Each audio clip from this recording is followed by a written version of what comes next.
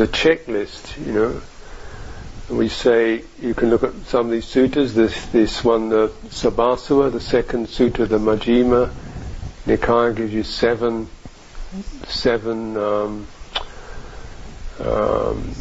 you might say dependent factors for awakening, for quelling the asava. I mean, sometimes you can look at it as 3, 4, 5, 2, 10, 20, 100. Here's 7. Nice 7 things you can kind of check with yourself. First of all, the first one is do you keep reviewing things in terms of the Four Noble Truths, or does it keep coming up as me, mine, what am I, where am I going, what am I doing? Then, you start, actually, what's that? That's doubt or uncertainty. Oh, okay. You start to review things in these terms, and where does that particular thought form, where does it find ceasing, or where is that quietened, where is that released, in the sense of, the precepts, the refuges, Four Noble Truths, the Eightfold Path, that's where I'm going, that's what I'm doing, that's where I am. And then the second is restraining. One should also have an awareness of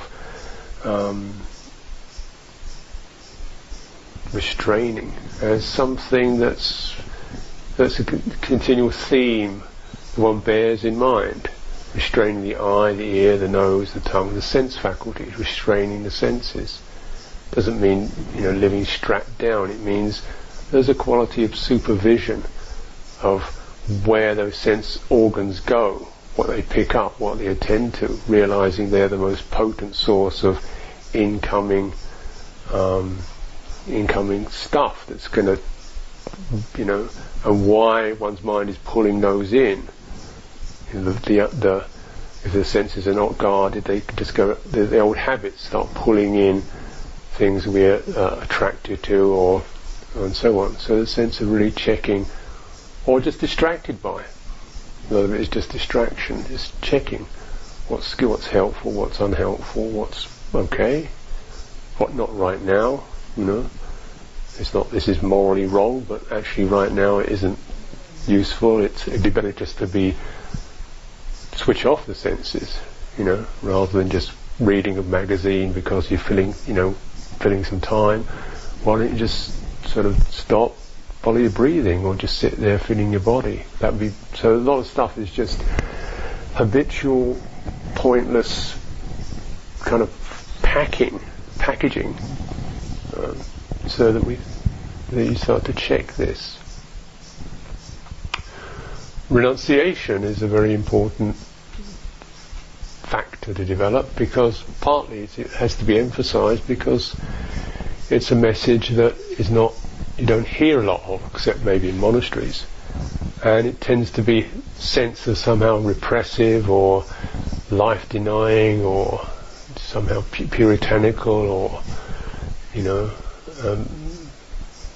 the word itself goes down, people don't like it. And yet it would be inaccurate to say, to avoid this term. It's right there. One of the 3 main things the Buddha said you should develop: loving kindness, compassion and renunciation. You should aim to develop it, not be dragged into it fighting and kicking. You should aim to it. And it's a sense of being able to realize that we all generally have this choice. We can this or that, or we can just go without. We can put it aside. We can step back. And there's a tremendous freedom in that, from where most people find themselves hooked. The hooks are big. The hooks are luminous. The hooks are bright. The hooks are many. To buy, to have, to get, to win, to own, to indulge. Indulge is now, it's a word they use in advertisements as a positive thing. Indulge yourself in a luxury yacht. Indulge yourself in some chocolate liqueurs. Indulge yourself in a holiday spa, it would actually, rather renounce renounce a box of chocolates. So you think, what is this? Why indulge? There's a whole shift of like, this will make you more happy, and patently it does give a kind of buzz to the system, but in the long run it just burns out, doesn't do much good. Renunciation makes you feel free. If you're doing it from the right motivation, renunciation makes you feel free. I don't need this. I can live. I'm a free person. I can live simple.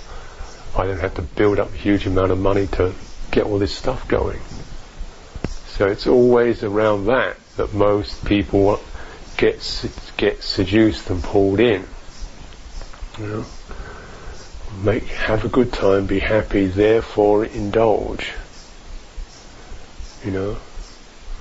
So this sense of restraining and renouncing is a really important thing to just square up to.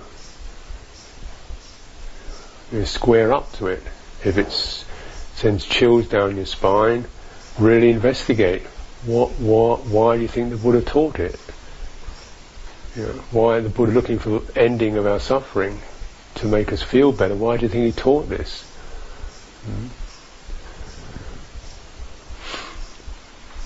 Why is it that most people are not awakening? Because this one, even in Dhamma circles, it's kind of sort of swept under the carpet a little bit. But restraint and renunciation is something to look to honour, to see. I want to be able to do this, not from a negative position, but a feeling of I can be without. I can be free of this. I'm not hankering.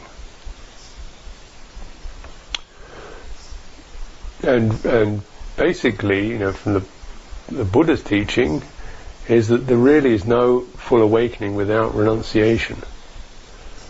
It's as straight as that. You can if you have a little bit of renunciation, let go of a few things, you're certainly going to get some benefits. A bit more renunciation, you've got the possibility for more benefits. More renunciation, you've got capacity for even more benefits. So it's not, and you have to find what's comfortable for you. So certainly you can be a married lay person and still get through the first 3 fetters. Some renunciation, but if you want to take it further, then really it's celibate is considered to be really inestimable. Not because something wrong, but just because you can't undermine self-view and feeling and attention to energies and still cooperate with it. And it's not a moral issue, it's just almost like what do you want to choose? And everyone has to make their own choices and their own ways with that. But it would be wrong to say that this is not a relevant issue, and we should look to our capacity to restrain and renounce and see if we can develop that in ourselves from the right place. Experiment with little bits of letting go, periods of time of letting go, periods of time of abstinence, and just see the benefits, because it is inestimable. But of course it always going to take us to those 4 noble truths, the struggle. So take a little bit and then build up your resources in terms of loving kindness and meditation and companionship and so forth, and then you take it a bit further. And it's not really a matter of being a monk or a nun per se, as if some ceremony is going to get you enlightened, but the underlying meanings of those are important to acknowledge. The renunciation is a morality of the 2 big meanings of what should be occurring in monastic life. Yeah. Then we have the using things skillfully, which means what the requisites we do have, we're aware of the skillful use. So as we recite every day, here, wise reflecting, we use alms food. We use the food for a particular purpose, and it serves that purpose admirably. It's wonderful. Not averse to eating or food. It serves the purpose beautifully. I'm really grateful and contented and happy with that. But it's there for the purpose, and as it fulfills that purpose, that's why I'm happy with it. It doesn't have to do anything other than that. And again, with using these requisites, so that your time is not spent too much caught up in concerns about clothing and food and appurtenances that should support your practice rather than be an encumbrance to it. So it helps when you really consider, what's this for? Even as a monk, then I find still all kinds of things. My kuti starts to fill up with things after a while. Look at this, I've got candles and candlesticks and bits of quartz and rocks and Buddha images and all nice things that people are giving me. Actually, how much do I need? What's it for? Do I have to spend more time cleaning it and tidying it and worrying where I put it and looking after it and fixing it, or just give it away? Because the more stuff you got, the more you're going to look after. So using, for a monk or nun, the theme is to look at your kuti periodically and turn it over. It's good to have to keep moving, because if you have to keep moving your kuti, then eventually you get to live life, because you don't want to carry 5 cartloads of gear around. So one bag is enough. So that's what we do at Chittas. We actually keep rotating the lodging, so it means you don't get stuck in a place, you don't build up a whole lot of gear, apart from me. So, pretty bad example. I don't get enough time to sort this stuff out. Abandoned by enduring. So, are we developing the capacity? Do we put effort into enduring, into bearing with the disagreeable? It's that same sense of when the dukkha comes, something else wants to fix it, change it, blame it on somebody, blame it on oneself, run away from it. Some things we just have to bear with, and the Buddha says this is like, the physical discomforts, just practicing bearing with it, not even to change it, not to get rid of it, but just to build up the capacity to know the mind can just bear with that particular capacity. And it's something, again, in the West we need to develop, because there's so many let-outs and so many comforts and so many buttons we can switch and so many things we can just wriggle away from, and one doesn't want to bear it, but you can. And he says even worse than that probably is the unkind words, or unkind responses. I don't want to be with. I'm fed up with being with grumpy, people, ungrateful, grumpy people. I'm fed up with being with ungrateful, grumpy people. Well, stop being an ungrateful, grumpy person yourself, because that's the one that counts. Start getting grumpy about other people's grumpiness. So this is where it starts, isn't it? And just to be able to, the blaming experience is like a blister. It's a skin over the pain. So we start blaming others. It's really, what's happening here? Okay, hurt. And realizing that these things are inevitable. Physical pain is inevitable. Emotional pain is inevitable. So, do you want to keep reacting to it every time? Some things abandoned by avoiding. And this isn't avoiding discomfort, avoiding, and the Buddha says, avoiding unskillful friends, unskillful associations, or unskillful places where you get sucked in, you know. So we might say, you know, we can get pulled into things where the mind is just absorbed. You have little weaknesses, weak points. It's like recognizing you're doing a 12-step program on samsara. So there's particular places where you just find yourself kind of, whoops. You know.